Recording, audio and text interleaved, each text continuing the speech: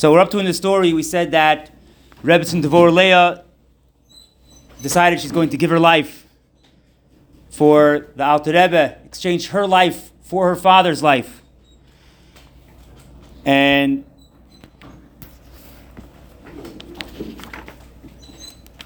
on Erev Rosh Hashanah,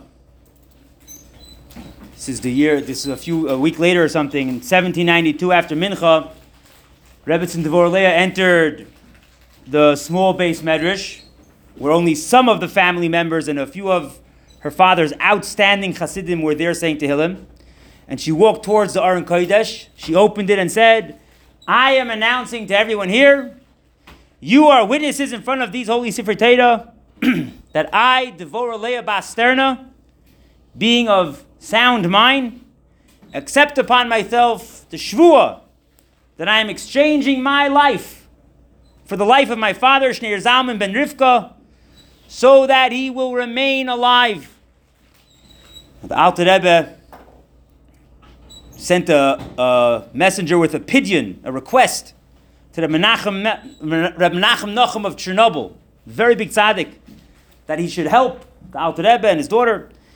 And sometime during the day, the Alter Rebbe called 10 outstanding Talmidim together, and he said, this Rosh Hashanah, we need assistance and support, since even Reb Menachem Nachum, the eldest of the Rebbe's Talmidim, cannot succeed in getting rid of the Gzeira.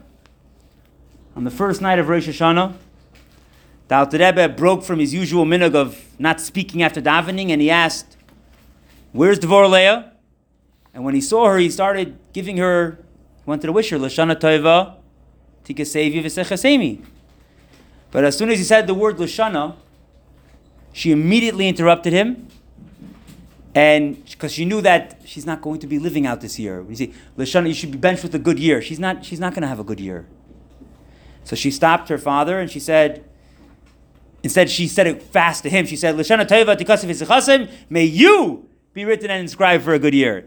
And then she said, Tati, let's not talk now. On the second day of Rosh Hashanah, she got very sick and had to rest in bed. And that night after Havdalah, the Alter Rebbe spoke privately with Rebbetzin Devor Leah and her husband, Reb Shalom Shachna. Reb Shalom Shachna stood by the wall and he was heard crying. He kept saying, what's going to become of a 3-year-old boy, especially a boy like this? Rebbetzin Devor Leah's last request of her father was that he should personally raise and teach her only child. And the Alter Rebbe solemnly gave his word, saying, your son Menachem Mendel is a comfort to me. He will be a comfort to you, and he will be a comfort to the entire Jewish nation. And Taka, after she passed away, the Alter Rebbe had a daily shir. He learned every single day with Menachem Mendel from then on for the next 20 years. It didn't stop like when he got married. It continued every single day that they were in the same place, obviously. The next morning, Tzim Gedalia, she toiveled in a mikvah, Rebbetzin Devor Leah, and shortly afterwards she passed away with a clear mind. She was buried that day. Her father, the Alter Rebbe, said the first Kaddish right after the burial, and then the young orphan child said Kaddish Yasam with the assistance of the Chassid, Rebbe Eliyahu Ruvain. Now, during the 7 days of Shiva, the Alter Rebbe himself was Chazan. Obviously, usually the son of the person who passed away is Chazan, but here the son is only 3 years old. So the Alter Rebbe himself was the Chazan for all 3 tefillos, while his grandson, the 3-year-old Menachem Mendel, stood on the side and said Kaddish Yasam on Erev Yom Kippur after they got up from Shiva. They went to the cemetery, and as they approached her kever, the Alter Rebbe said, just as the righteous are greater in their passing than they are in their lives, so too are the brachos of the righteous greater in their passing than their lives. And holding his grandson's hand, the Alter Rebbe continued, he said, Devor Leah Bas Sterna, today is Erev Yom Kippurim. Please bench your only child the orphan Menachem Mendel ben Dvor Leah. May this young child become a giant in the revealed and the hidden parts of the Torah, with Maisim Tovim and long life. And please beg from Shemayim for Rachamim, for mercy for me, for the entire Hasidic community, and for the teachings of the Baal Shem Tov. And everyone there, as all the whole crowd heard these words, everyone started like shaking. They felt it. And everyone started crying very bitterly. Whenever Hasidim mention the name Rebbetzin Dvor Leah, it's always with tremendous respect and reverence and awe. Because everyone acknowledges her greatness. And some people, they say, oh, they did Mesiras Nefesh. She literally gave her life that Chassidus should continue. Okay, we're going to now begin talking about the upsharnish of the Tzemach Tzedek. So we're going backwards a little bit because his upsharnish was Erev Rosh Hashanah, right? So his mother passed away 3 days later.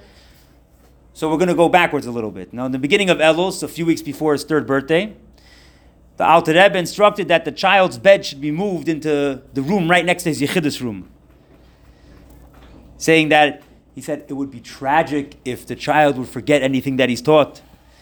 And he also noted that by sleeping in this room, the child would be inspired to learn Torah Lishma through hard work. Erev Rosh Hashanah after Shacharis, young Menachem Mendel had his upsharnish, and after the Alter Rebbe and the other guests cut his hair and left his payas, as was the minhag with every child, the Alter Rebbe benched him. And he said like this, it should not be difficult for you to reach the high levels of learning Nishmas Adam Talmidenu.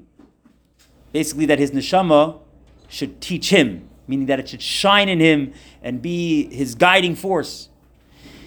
He then instructed that Menachem Mendel's bed, which already had been moved into his room a few weeks earlier, should now be placed within 4 amos of the Aron Kodesh that was in the room. And this minhag, by the way, of benching Menachem Mendel on the occasion of his birthday continued throughout the Alter Rebbe's life. And he would bench him every Erev Rosh Hashanah before Slichus, and later in the day, he would bench him a second time. The Alter Rebbe would bench all his family members on Erev Rosh Hashanah. But the Tzemach Tzedek got 2 brachas, one before Slichus and one when the Alter Rebbe benched everybody. Now in Motzei Yom Kippur, this is already after the Shiva was over, the Alter Rebbe asked the Melamed Rebbe Avram to become the private tutor for his orphaned grandson. However, he said, since a man should not move to a new house, especially to a new town, without his wife's permission, I'm requesting you that you should go back to your family for Sukkot and just come back to Liozna with them after the Yom Tovim. But he told him, don't return immediately. Rather, you should wait until tomorrow morning's events are over, meaning don't go home right now. I want you to wait. I'm not revealing the reason for this, he said. I want the achnasa l'cheder, the first time, right, the arayim firnish, the first time you bring a boy to cheder, should take place tomorrow, shortly after davening.